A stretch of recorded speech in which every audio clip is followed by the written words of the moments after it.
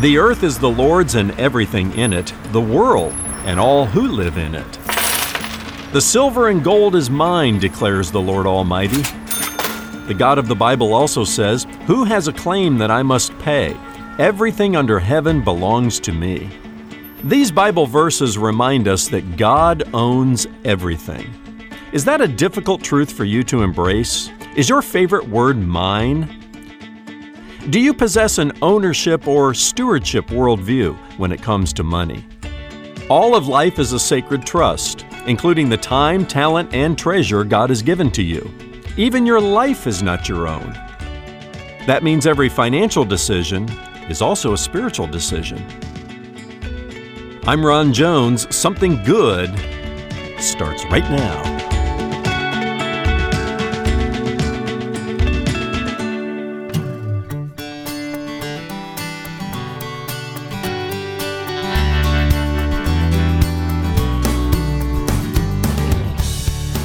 When Pontius Pilate told Jesus that he had the authority to set him free, Jesus said, "You would have no authority at all unless it was given to you from above." Hello and welcome to this Tuesday edition of Something Good with Dr. Ron Jones. My name is Brian, glad to have you with us. Today, Ron reminds us that nothing we have is ours.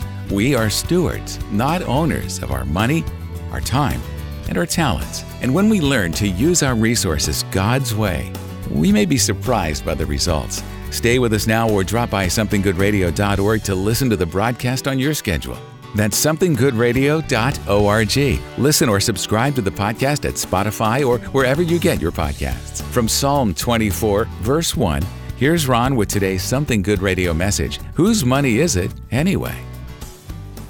I want you to picture in your mind two roads that are parallel in nature.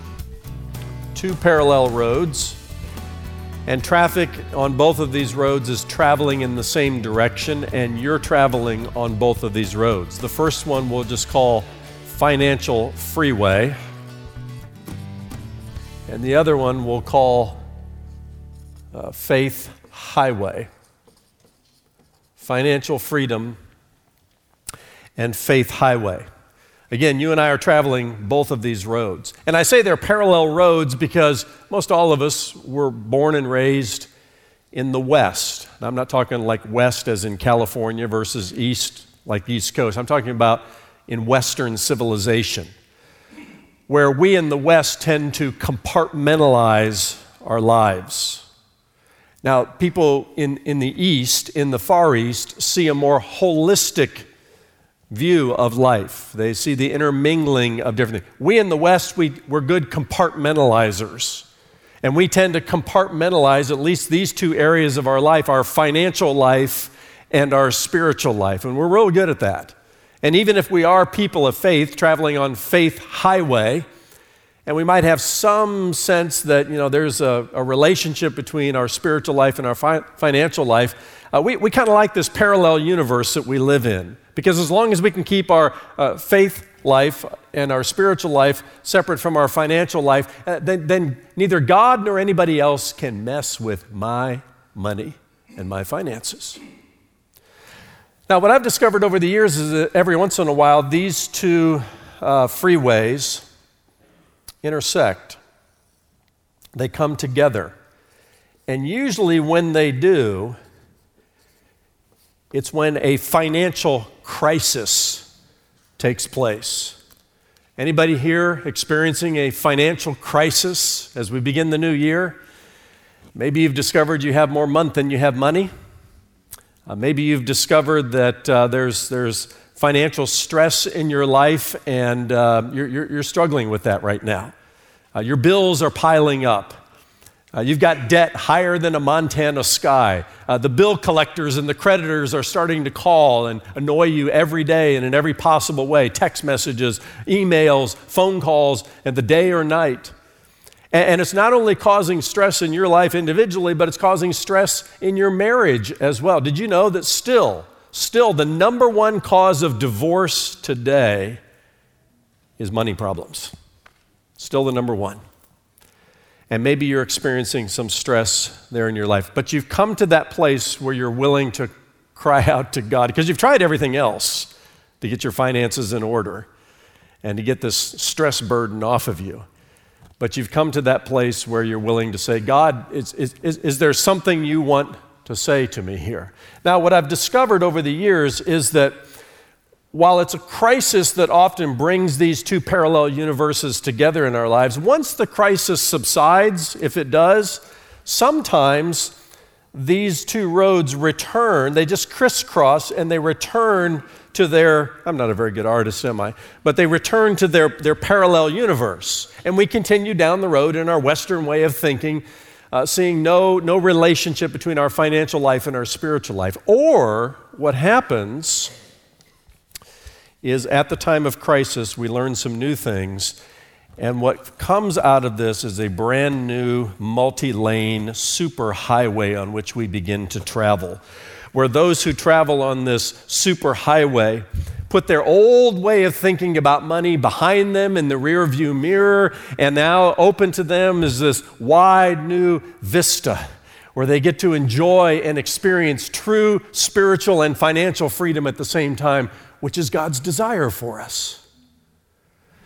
This is my goal, is that we all begin to merge our financial life and our spiritual life, and we begin traveling on the highway God wants for us, and that the defenses come down.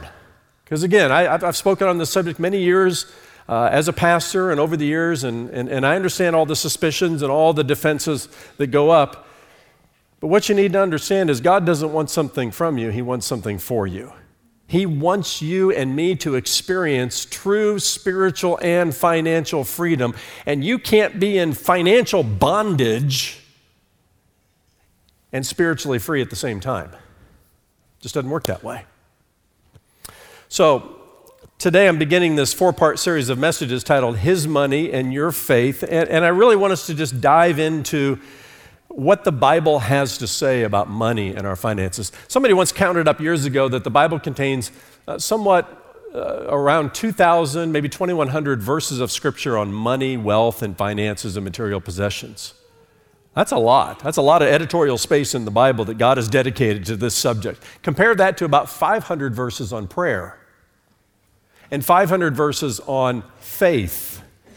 And you get some sense that this is a really, really important subject. Jesus told a lot of stories. We call them parables. I think the last count I made, there were 38 parables in the Gospels, and 16 of the 38 parables have a money or stewardship theme to them.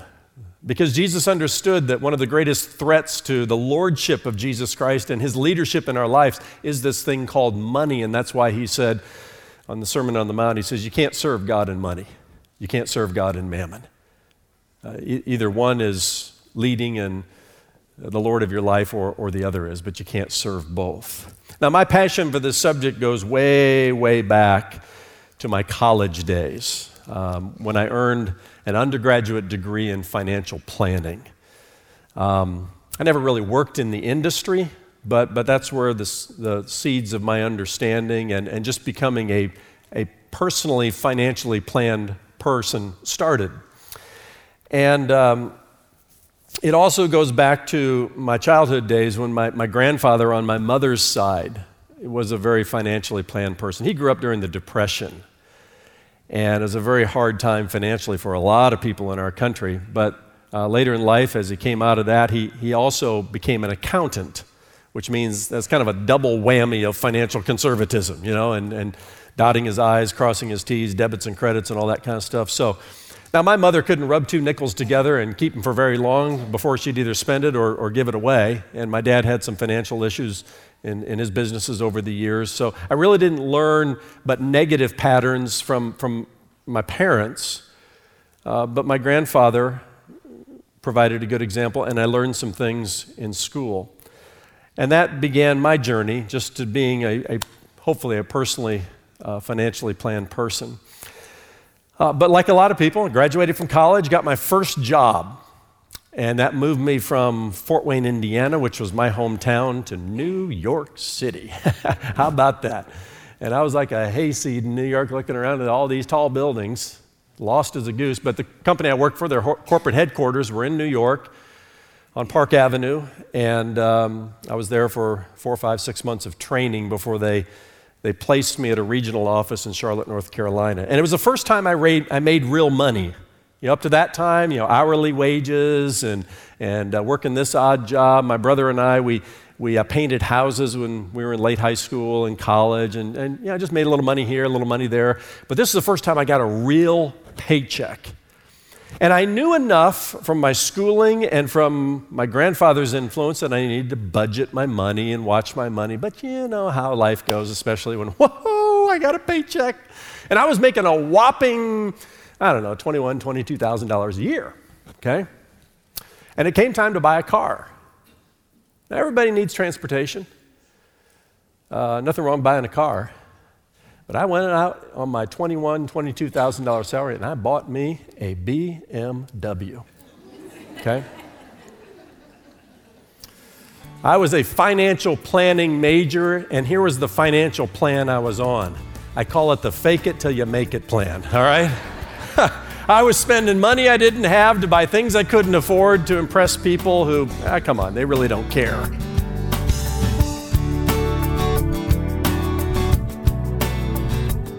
Don't go away. We're only about halfway through today's message with Dr. Ron Jones, lead pastor at Atlantic Shores Baptist Church in Virginia Beach, Virginia. And today's teaching is part of Ron's series, His Money, Your Faith. Visit our updated website, somethinggoodradio.org, for more information about this series or to hear any of Ron's daily messages on demand. That's somethinggoodradio.org. When you stop by, check out something new from Dr. Ron Jones that we're calling Something Good Television. SGTV is a weekly broadcast featuring Ron's Bible teaching ministry. If you're looking for Bible teaching for everyday life, Something Good Television is the place to go.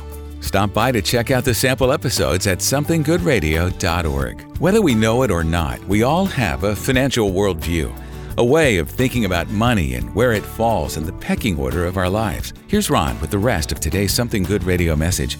Whose money is it anyway? But I looked good in that BMW. And my friends would look at me and go, wow, Ron must be doing pretty good. Now, my boss, he gave me a different look because he knew how much money I was making, right? Or not making. And he knew I was in way over my head, and he knew that this wasn't going to work out very well. And a little bit later, I came to a financial crisis in my life, and here's how it came down. I got up to go to work one day, and I was in the corporate world at the time, suits, ties, all that.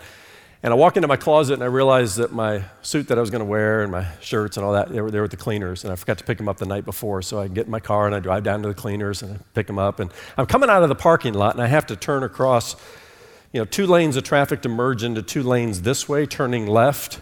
And I, checked right and checked left. I checked again. Started merging out into traffic. Next thing I hear is the sound of screeching tires.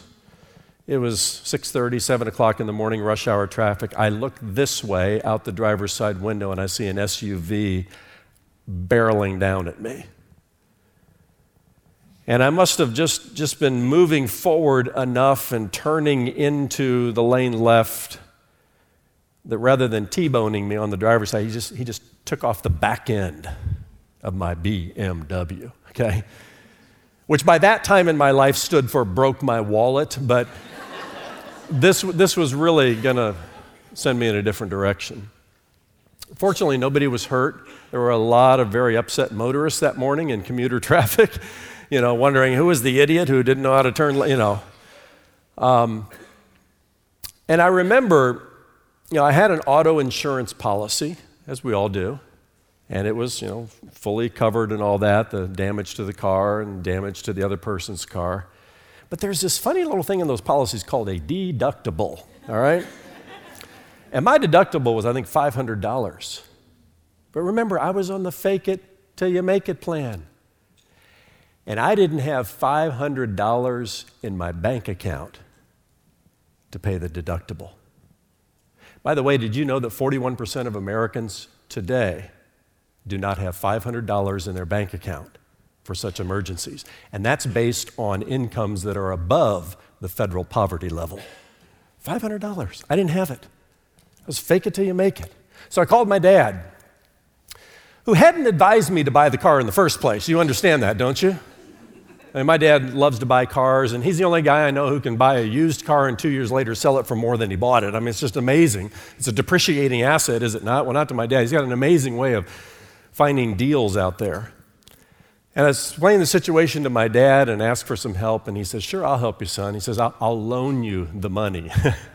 Well, I wasn't looking for a loan, but I was in no position to negotiate. And it turned out to be one of the best financial lessons I learned as I painfully paid off my dad that $500 loan.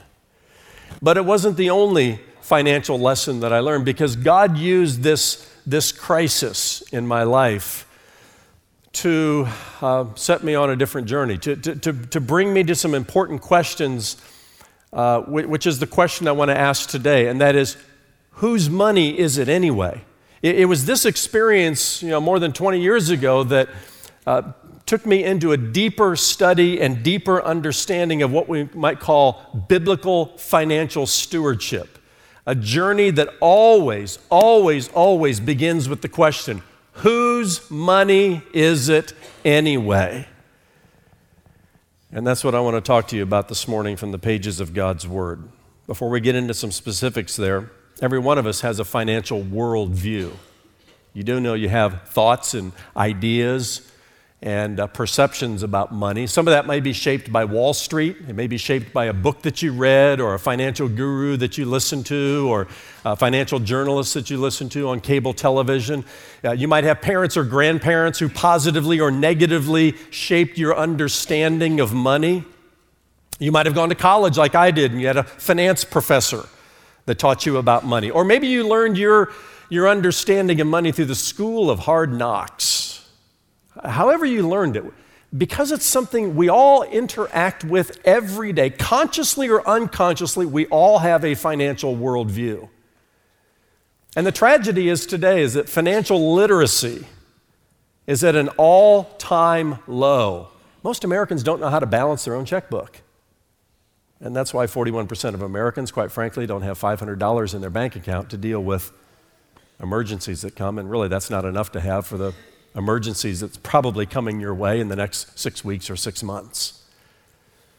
But we all have a financial worldview, and over the years, I've summarized the different worldviews that I've come in contact with into 4 statements that I'd like for us to talk about this morning real briefly. And in your notes there, you can check the box next to the statement that best describes your financial worldview. The first one says, "What's mine is mine, and I'm going to keep it." What's mine is mine, and I'm going to keep it. This is somebody who has an ownership worldview. I work hard for my money. Get your grubby paws off it, right? It's mine. It's mine, it's mine, it's mine. And I'm going to keep it. I'm going to, make what I can all I get, and sit on the lid. That's the idea here. What's mine is mine, and I'm going to keep it. The second worldview says, what's yours is mine, and I'm going to take it. Now, that could be a thief. It could be a highly competitive business person who sees the money in your pocket or my pocket as theirs. They just need to make the sale. It could be a socialist government who wants to take your money and redistribute it. What's yours is mine, the idea here, and I'm going to take it. The third worldview says, what's mine is God's, and I'm going to share it. Now we're getting somewhere. Now we're moving from an ownership mentality to a biblical stewardship mentality. Not what's mine is mine and I'm going to keep it, but what's mine is God's and I'm going to share it. Or let's go to the fourth one, and this is more intentionally inside a marriage relationship. We'll change the personal pronouns here. What's ours is God's, and we're going to share it. That fourth statement is what Catherine and I call financial soulmates. Hey, husbands and wives, are you financial soulmates? Are you one flesh and one financially at the same time? Do you have the same financial worldview? And is it informed by the pages of Scripture, such as you see yourself not as owners, but as managers and stewards of a sacred trust that God has given to you, this thing called money? Now, some of you are here today, and you need your money baptized. Baptize them by immersing them in the principles of biblical financial stewardship, starting with the question, whose money is it anyway?